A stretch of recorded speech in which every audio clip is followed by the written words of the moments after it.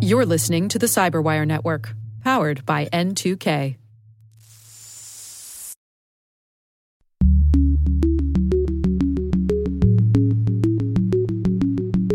So we find ourselves in a market that is having a lot of demand. We have seen a lot of customer growth and companies that are just finding having cyber insurance, either one, extremely useful for them because of the protection and coverage that they get, but also because of all the tooling that we provide when it comes to the policy. Or number two, we're also starting to see that a lot of companies are dependent on having cyber insurance to be able to close some contracts with other customers that they have as well. Hello, everyone, and welcome to Caveat, the CyberWire's privacy surveillance law and policy podcast. I'm Dave Bittner, and joining me is my co-host, Ben Yellen from the University of Maryland Center for Health and Homeland Security. Hello, Ben. Hello, Dave. Today, Ben discusses a recent ruling from the 10th Circuit Court of Appeals that deals with warrantless wiretapping. I look at attempts to hold AI more accountable. And later in the show, Tiago Henrique from cyber insurance provider Coalition, he's here to discuss the rapidly changing landscape of cyber insurance. While this show covers legal topics and Ben is a lawyer, the views expressed do not constitute legal advice. For official legal advice on any of the topics we cover, please contact your attorney. And now, a word from our sponsor, Syxsense. Syxsense provides award-winning cloud-based automated endpoint and vulnerability management solutions to streamline IT and security operations.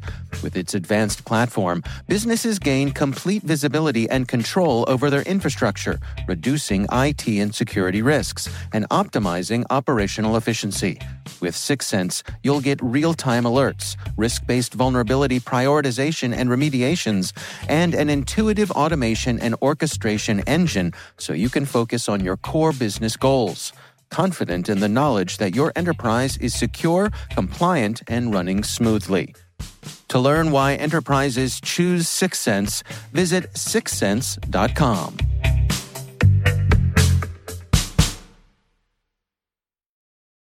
All right, Ben, before we jump into our stories this week, we've got some feedback from a listener named Chris. And Chris writes in and says, "Hi, Dave. Hi, Ben. Listening to the Maximizing Good Online episode, and Ben's comment about the constitutional right to privacy caught my ear. Is there an actual right? When I did my undergrad in information assurance, the law and privacy class both stated we don't have a constitutional right to privacy. The closest we had was Chief Justice Louis Brandeis's opinion on the right to be let alone. The last law class I took in 2017 was for grad school, but I don't recall a change to the right of privacy. Yes, GDPR and COPPA came out, as well as a few other states, but I don't recall a right to privacy. Did I miss something? Ben? Did Chris miss something? Great question, Chris. You did not miss anything. You are absolutely right to ask this very important question. There is not an explicit right to privacy in the Constitution. It's not in there. There are a couple of ways in which Supreme Court justices have found an implicit right to privacy within the Constitution. The most commonly cited way comes from a 1960s opinion, Griswold v. Connecticut, which was about birth control among married couples. And in that case, Justice Douglas said that you can infer a right to privacy in the Constitution from a penumbra of various constitutional amendments. So the First Amendment right of freedom of association. He even mentions the Third Amendment. No one ever talks about that, but that's about not having soldiers quartered in your house. Okay. Fourth Amendment, obviously, your right against unreasonable searches and seizures. Fifth Amendment right against self-incrimination. And the Ninth Amendment, which says that just because a right isn't listed in the Constitution doesn't mean that it doesn't exist. So if you take what he referred to as a penumbra, the variety of lights of indications from those amendments, you can infer a constitutional right to privacy. That's how he justified it in that case. And that case was the precedent case for Roe v. Wade, where the court said that because of that right to privacy, people have a right to an abortion, at least during the first trimester, pre-viability. The other way in which the Supreme Court has recognized a right to privacy is something called substantive due process. So the 14th Amendment says the state can't take away your liberty without due process of law. Most scholars think that that due process clause was more about procedural protections. You can't put somebody in prison without giving them a fair trial. But some justices have interpreted that as granting substantive rights. So as part of due process, you can't deprive people of liberty if you are depriving them of something that's so fundamental to our system, fundamental to our system of ordered liberty. And some justices have imputed the right to privacy as one of those core liberties that can't be taken away by the state. There are a lot of scholars, both on the right and the left, who are very critical of this notion of substantive due process. Justice Thomas on the court, his reason for waking up in the morning is to attack substantive due process. He hates it. Okay. So I realize it's a very long answer to the question. The Supreme Court has recognized that there is not an explicit right of privacy in the Constitution, but they've recognized an implicit right to privacy that you can deduct from other constitutional provisions. And that's where it lies today. Okay. So as we record this, what's going on with the Supreme Court and Roe v. Wade is not having it explicitly laid out in the Constitution. Does that potentially put it in peril? Does that mean it's at the whims of the current set of Supreme Court justices? Absolutely. Yeah. It is well within their purview to define the right of privacy as they think it should be defined, or to have it not exist in the Constitution at all. There is now a majority that certainly disfavors substantive due process, but it's very possible they also disfavor the implicit right of privacy from the Griswold case. I think Supreme Court justices would be very reluctant to overturn Griswold, which gives people the right to purchase birth control. I don't see that happening in the short term. But, I think what critics of the court's, current thinking on abortion rights, and I think most legal scholars think that they're going to significantly curtail abortion rights next year. Mm-hmm. The thinking is that that's going to start a slippery slope. If the right of privacy isn't protected in that case, that same logic could apply to other cases that don't have to do with abortion and can cut against this Griswold precedent. So to answer your question, absolutely, the right is in jeopardy due to the majority on the Supreme Court right now. All right. Well, to our listener, Chris, thank you for sending in that thoughtful question. We would love to hear from you. If you have a question for us, and by us, I mean mostly Ben, you can send it to caveat@thecyberwire.com. All right, Ben, let's jump into our stories here. Why don't you kick things off for us? Sure. So this message comes from a Dave Bittner in my Twitter DMs. Alerted me to this case. Also saw it in the news. Sounds like a handsome guy. He's a wonderful, handsome fellow. And he alerted me to an ACLU article about a recent 10th Circuit opinion, the United States v. Mutteroff. And this has to do with foreign intelligence surveillance, a topic near and dear to my heart. So prior to this case, 2 other circuits had examined Section 702 of the FISA Amendments Act. That section allows the government to compel internet service providers or companies that control the internet backbone to turn over the electronic communications of non-U.S. persons reasonably believed to be outside of the United States. But one thing that happens under that program is what's called incidental collection. So if you, a U.S. person, U.S. citizen, somebody who's here legally, is talking to a terrorist target overseas and that information happens to be collected, the government doesn't need to secure a warrant in order to obtain that communication and could therefore, charge you criminally if they find something incriminating. 2 courts, the Second Circuit Court of Appeals and the Ninth Circuit Court of Appeals, in separate cases have held that Section 702 does not violate the Fourth Amendment as it relates to incidental collection. So in both of those cases, you had people who were charged with crimes. The evidence that led to them being charged came from incidental collection under Section 702. They were talking to the wrong bad guys, and their communications were being monitored. And in both cases, those courts held that a person doesn't have a reasonable expectation of privacy in those communications, largely because of what's called the incidental overhear doctrine. And this comes from a long line of cases where if law enforcement is trying to surveil a suspected criminal and that criminal is conversing with somebody else and that other person incriminates themselves, that's fair game for a future criminal proceeding, if that makes sense. Now, in this case where we're talking about international surveillance, let's say I'm the person who's communicating with the overseas person of interest. Right. Right? Is the information that the feds are gathering, is that only from my conversations with that person? Or is it that the fact that I've communicated with that person at all, does that now make me a person of interest? It's both. Okay. So they can listen and read the content of those communications, but certainly just the fact that you were talking to that target could be suspicious. And what they do is then they go secure a traditional FISA warrant, which you can get for U.S. persons, that allows the government to surveil the communications of a U.S. person. I see. So it no longer has to be incidental. In this case, this guy, Munarov, was communicating with an overseas terrorist target, somebody who was part of an organization that our State Department has determined is a terrorist organization, the Islamic Jihad Union. Mm-hmm. They caught him talking to somebody involved with that conversation. They got a traditional FISA warrant, realized he was providing material support to terrorist groups. He was charged. Munarov says that he should have a reasonable expectation of privacy in this information. He challenges Section 702 as it applies in his case, but also what's called a facial challenge, meaning he thinks that this law is per se unconstitutional because it allows for the warrantless collection of U.S. persons' communications. What the court decided here is that Section 702 is constitutional for a couple of reasons. First, they mention, like those other courts, the incidental overhear doctrine. If the government has a legal reason to be surveilling somebody overseas, as they do here, Section 702 allows them to surveil overseas targets, and they happen to pick up a U.S. person, that counts as incidental overhear. Generally, you don't have an expectation of privacy when you're talking to somebody else. You have to accept the risk that the government could be listening in on that person's conversations. They also brought up a really interesting point, saying that this invokes what's called the plain view doctrine.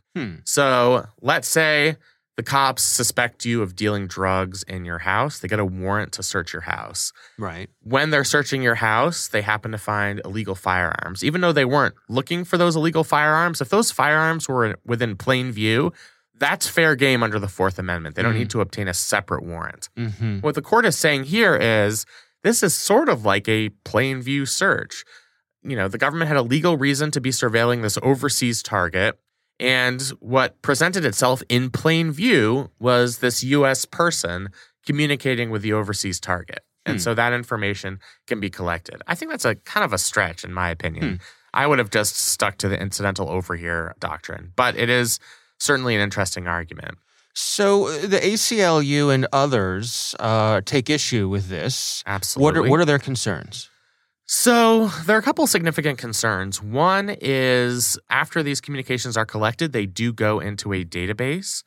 This database is searchable. If you are searching it for non-criminal purposes, then a warrant is not required. So there could be warrantless searches of this database, of these communications that have been collected. They are also concerned that this is a backdoor search method. Even though the law explicitly says you can't target an overseas person in order to collect the communications of a U.S. person, the ACLU and other groups are suspicious that the government is using Section 702 as an end around. Let's say you have a hunch that a U.S. person is communicating with terrorists, but you don't have any proof. Go overseas, try and find a terrorist that they're communicating with, listen to that person's communications, and then you might be able to intercept the U.S. person's communications. So that's certainly the nature of their concern. And then, generally, once you allow programs like this, they see it as a slippery slope where we're just accepting this vast electronic surveillance state for national security purposes. Generally, in order for a search to be reasonable, courts do a reasonableness analysis where they weigh the government's interest against the private individual's interests. And previous case law has said that, countering terrorism is the utmost interest that the government has. If you picture a scale, you're putting a giant bag of pennies on that security side. Right. On the other side is the individual's interest here. And what these court cases seem to indicate is that the individual interests here aren't that particularly strong because they are talking with terrorists. And because, Section 702 has a bunch of procedural protections. The program itself and the so-called minimization procedures have to be approved every year by the FISA court. I think groups like the ACLU and others see that as very unsatisfactory. The fact that you can kind of invoke national security and then have this advantage in a reasonableness inquiry in our court system. So I think that's deeply concerning to them. What's your take? I'm concerned about it too. I mean, I do think there's the potential for abuse under Section 702, especially when you know that these communications go into a database. In terms of the legal analysis, I mean, I agree that incidental overhear applies here. If you're going to apply incidental overhear when, you're trying to surveil a mob boss and that mob guy talks to some underling, they didn't realize that guy was actually part of the mafia, and you don't need a separate search warrant to get evidence on that new guy. I think that makes sense, and I think that makes sense in this context. But I can also understand why people are concerned that this could be a method for backdoor searches and an end around on Fourth Amendment protections. The other, concern here, just from a practical level, is we now have 3 separate circuits who have upheld the constitutionality of Section 702. There has been no circuit split. So if you're the Supreme Court, you're looking at what's happening, at the circuit level and saying, well, it doesn't really seem that there's any real dispute here. All these lower judges, seem to agree that Section 702, as applied, is constitutional. So, what interest would it be for us to take it up? Right. So I think that means that the Supreme Court probably doesn't have interest in adjudicating Section 702. And, this program is going to be upheld for the foreseeable future as constitutional. All right. Well, interesting for sure. We'll have a link to stories on that in the show notes.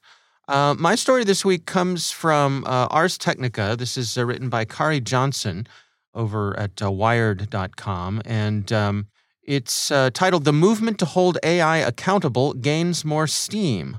And this article starts off with New York City's council, who evidently last month adopted a law that requires audits of algorithms used by employers in hiring or promotion. It says this law is the first of its kind in the nation, and it requires employers to bring in outsiders to assess whether an algorithm exhibits bias based on sex, race, or ethnicity. And employers must also tell job applicants who live in New York when artificial intelligence plays a role in deciding who gets hired or promoted. Ben, you and I have spoke multiple times about issues with algorithms unfairly or being unable to recognize people of color, for example, with facial recognition things.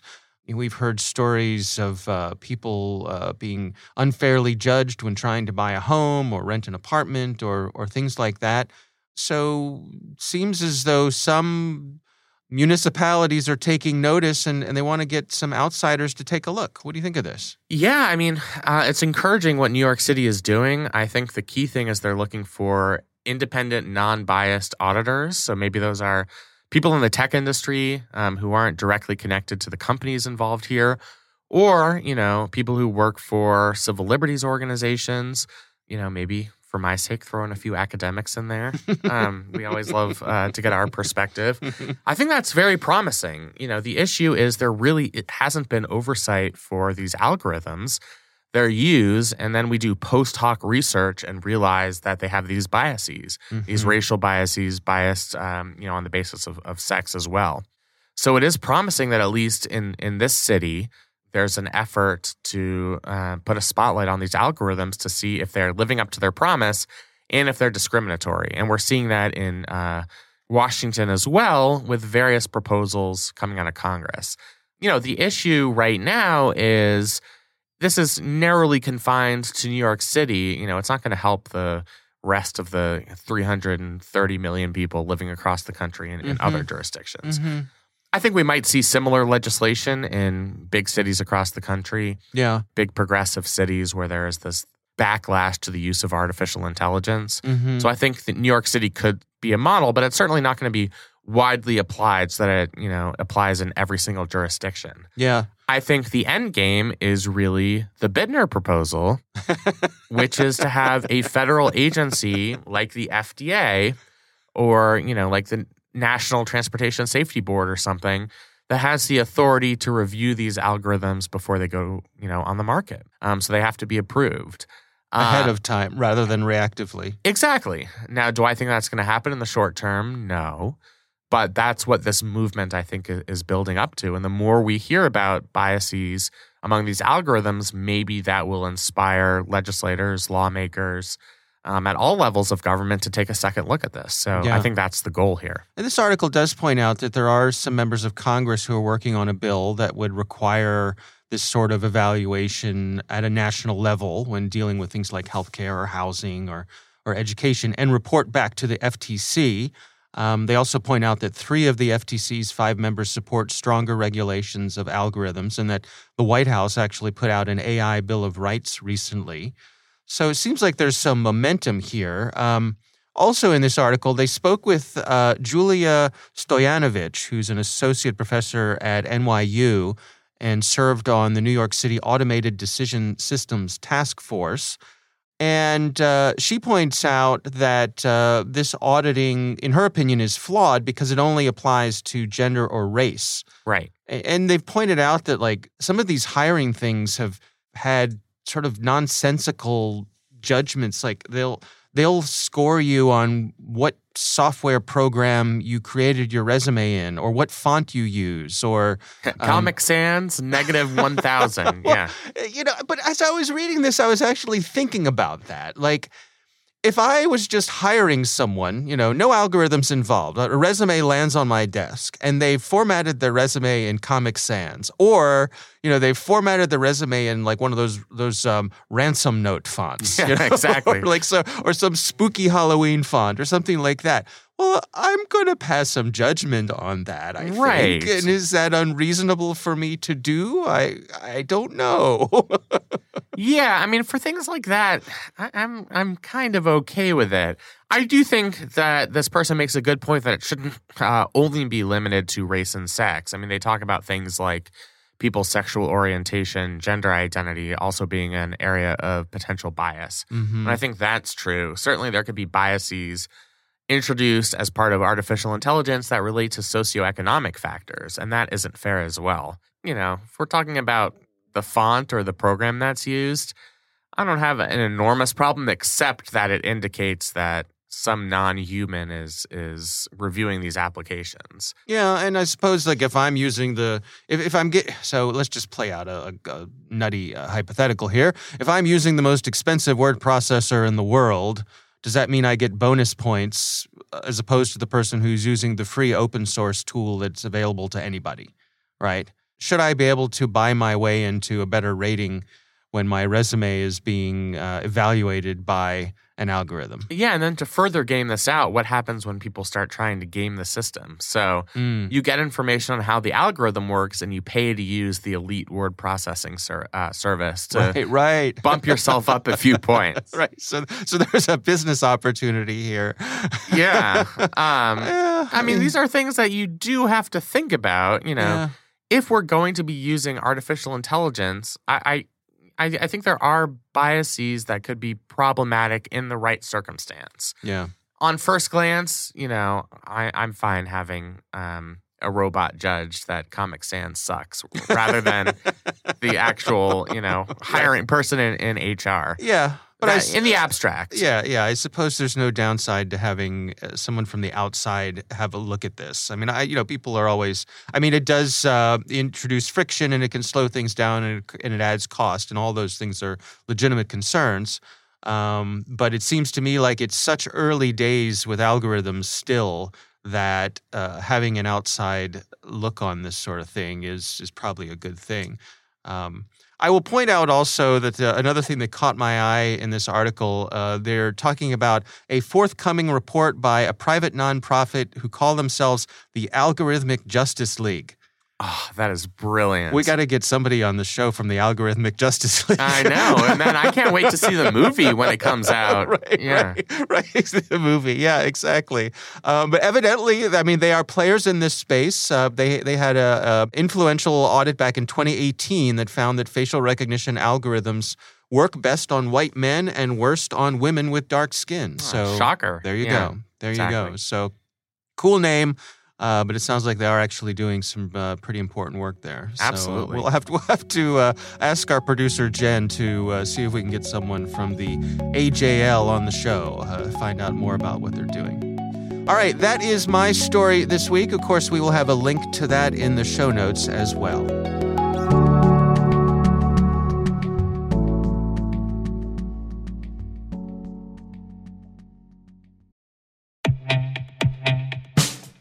And now, a message from Cyberbit.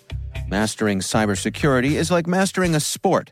You build muscle memory through rigorous practice, then you train as a team to foster cohesion while operating under pressure. Like athletes, cybersecurity professionals thrive on hands-on simulation.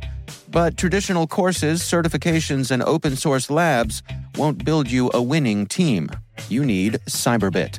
Cyberbit offers a hyper-realistic simulation environment for your SOC, IR, and C-suite to refine your skills, all using the market-leading SIMs, EDRs, firewalls, and WAFs they use every day. Cyberbit is offering CyberWire listeners a free live-fire exercise. Sign up your team now at cyberbit.com/cyberwire.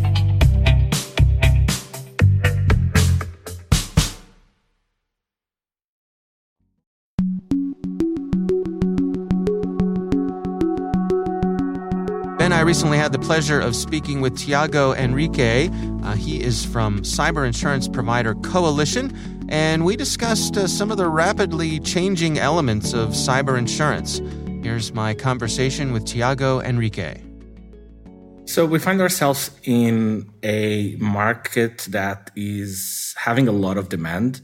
We have seen a lot of customer growth and companies that are just finding having cyber insurance, either one, extremely useful for them because of the protection and coverage that they get, but also because of all the tooling that we provide when it comes to the policy.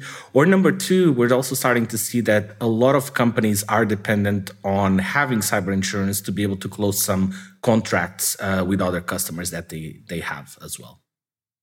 Yeah, it seems to me, and correct me if I'm wrong here, that there's really been a bit of recalibration over the past year or so. A lot of the insurance providers have a better idea of exactly what they're signing up for, and so rates and coverages have shifted quite a bit over the past year or so. Is that accurate?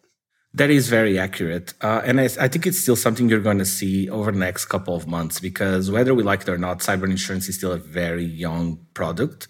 And we're still learning. The reality is we're still learning. We're learning how to price for risks, what sort of risks we want to cover and can cover, and also how we can best help our customers actively reduce those risks. Because it's not just, that's a big difference between cyber insurance and other types of insurance. You know, typically you buy a policy, you put it on a shelf, and you hope you don't have to touch it again, because if you do, it means you have a claim. But for cyber insurance to work, we need to be in constant communication with our policyholders. We need to be actively scanning them and telling them about issues we're finding, telling them how to protect themselves. It's not just a one-off as other policies for car insurance or health insurance typically is. You know, I think about something like insurance for a building or even a homeowner's policy where, you know, if I have fire extinguishers, if I have sprinklers, those sorts of things, that might lead to some sort of discount in my coverage because my home is well equipped. Do we have similar sorts of things where if I can, you know, check some boxes for the insurance providers that we're putting certain best practices in place, that may lead to a better rate? We can and we do, but it's not just checkboxes. We are a data-driven company, and that's a little bit of what's different about Coalition is that we definitely ask the customer to fill out the form, but our objective as a company is, and this is my team's responsibility at Coalition, is when we get policy requests from the underwriting platform. So blah.com is asking us for a policy. In 3 minutes, my team is going to go out and try and find absolutely everything we can about blah.com. What are their IP addresses? What are their domains, subdomains? Which technologies are you running? Which hosting providers are you using? Can we find any documents or pieces of news about this company? And we're going to build an entire payload with all of this data and try and understand how risky or not risky this company is, to try and understand if we want to sell you a policy, and then price it based on all of these millions of data points that we collect as well.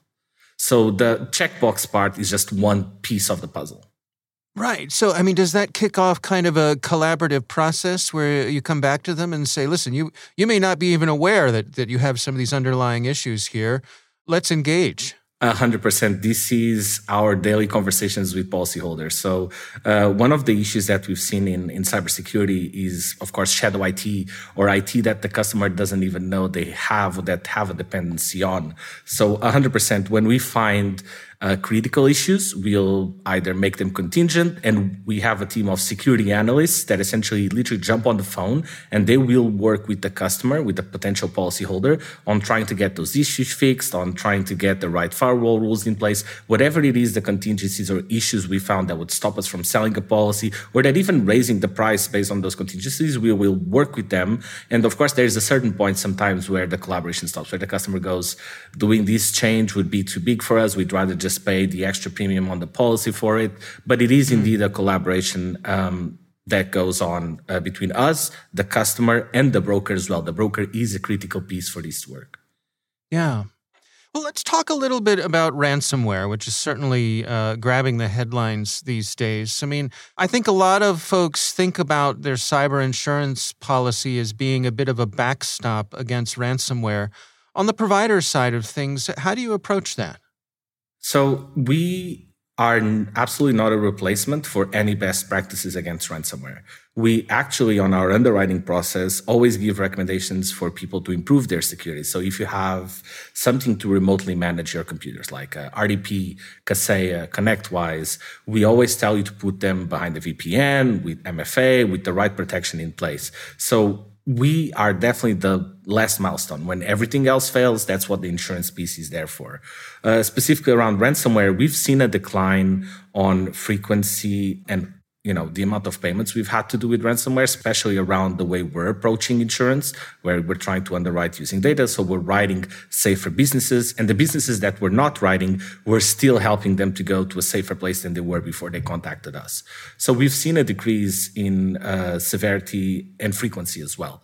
In generally, we as an insurance provider, we don't like to pay for ransomware. We always, of course, in the end, it's a policyholder decision. And this is actually something I think, many in the InfoSec industry don't understand, is that it is not the insurer's decision. We are there to pay if the policyholder decides that they want to pay, but we can merely advise. And we always advise on having really good backup practices. Let's make sure that we can do that restoration. Let's make sure that, we can get you back up and running without paying the ransomware. But in the final decision comes down to the policyholder and their counsel.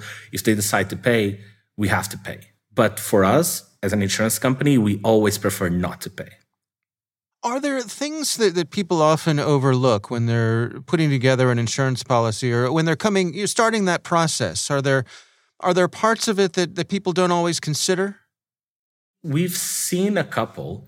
One, remote management software. What sort of software they're using to do remote management of their laptops, their machines. We saw an increase in remote management software exposures when COVID started. So that's definitely one of the factors. The other one would be backups. We've seen a couple of situations where policyholders will attest that they have backups, even offline backups, but they haven't tested restoration. And then when that ransomware hits and they're going to try and restore, the backups are corrupt or something happened and the backups aren't actually working. So those would be the two most common factors we've seen as failures, air quotes, that people, have a misstep sometimes.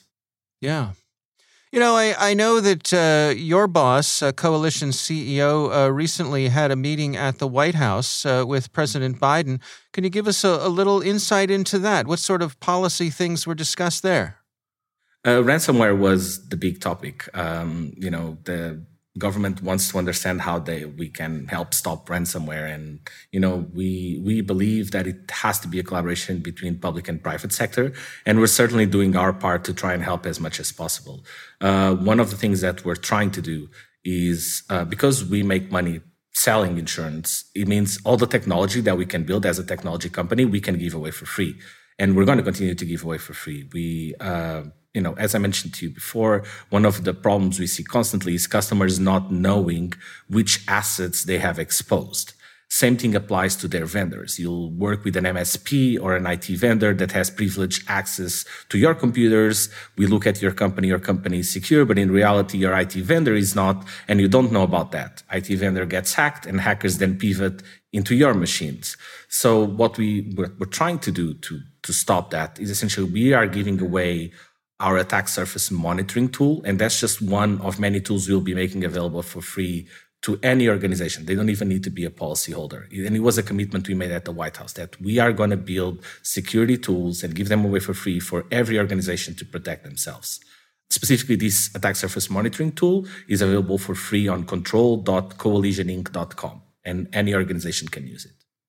I can see organizations being a little reticent to have someone like you take a look, behind the curtain, right?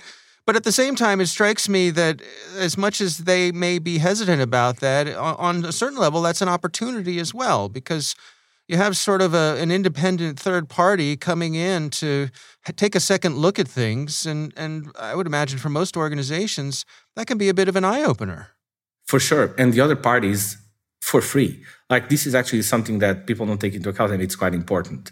We would do this for free. We help customers for free because lots of organizations, especially in our SME revenue band, don't even have an IT team, don't have a security budget. So that we're able to offer these services, including calls with our security analysts for free to help them step up their security, is really, really important. And one of the things I always advise our customers is don't lie on your insurance policy. Don't tell us that you have some security control in place that you don't, because one, when a claim happens, we're going to find out about it because we'll do a forensic investigation and we'll see it.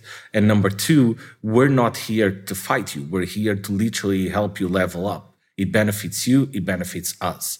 So, yeah. Yeah, it's interesting that I think that collaborative approach is innovative. And I can't help thinking that, this is the future of how this space is going to have to function. 100%. Again, everything that we're trying to do, it's not going to work if it's not a collaboration between us, the customers, and the broker. All three parties are extremely important in making this work. Be it because, we scan all of our policyholders multiple times per month. So when a new vulnerability comes out, we send you a notification of it. When you're the customer, you need to make sure that you read that notification and you address the issues we found on the notification. If the person that was responsible for security leaves the company, the broker needs to make sure he's aware of it and updates our records so that we can contact the new person. So everyone plays a part in this triangle, essentially, of trying to solve cyber risk.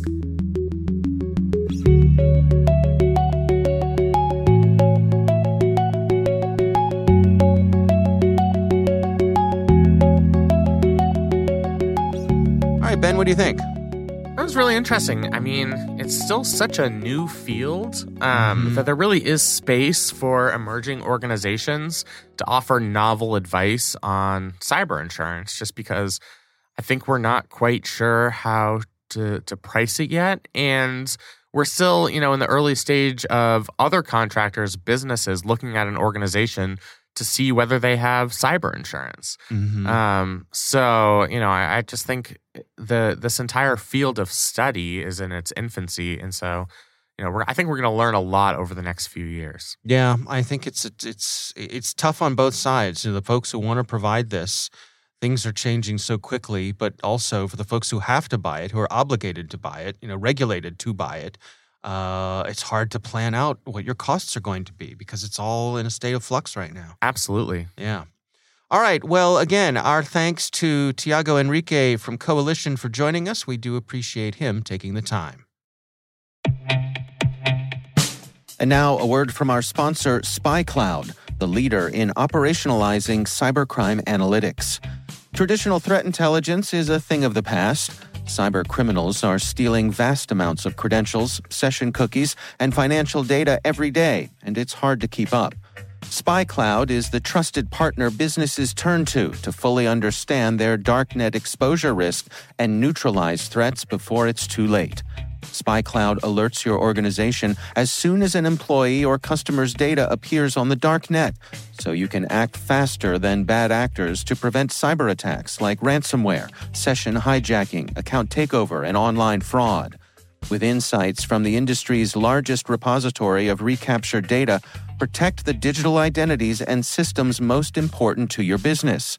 Get your free corporate darknet exposure report at spycloud.com/cyberwire and see what information criminals have in their hands today. That's spycloud.com/cyberwire.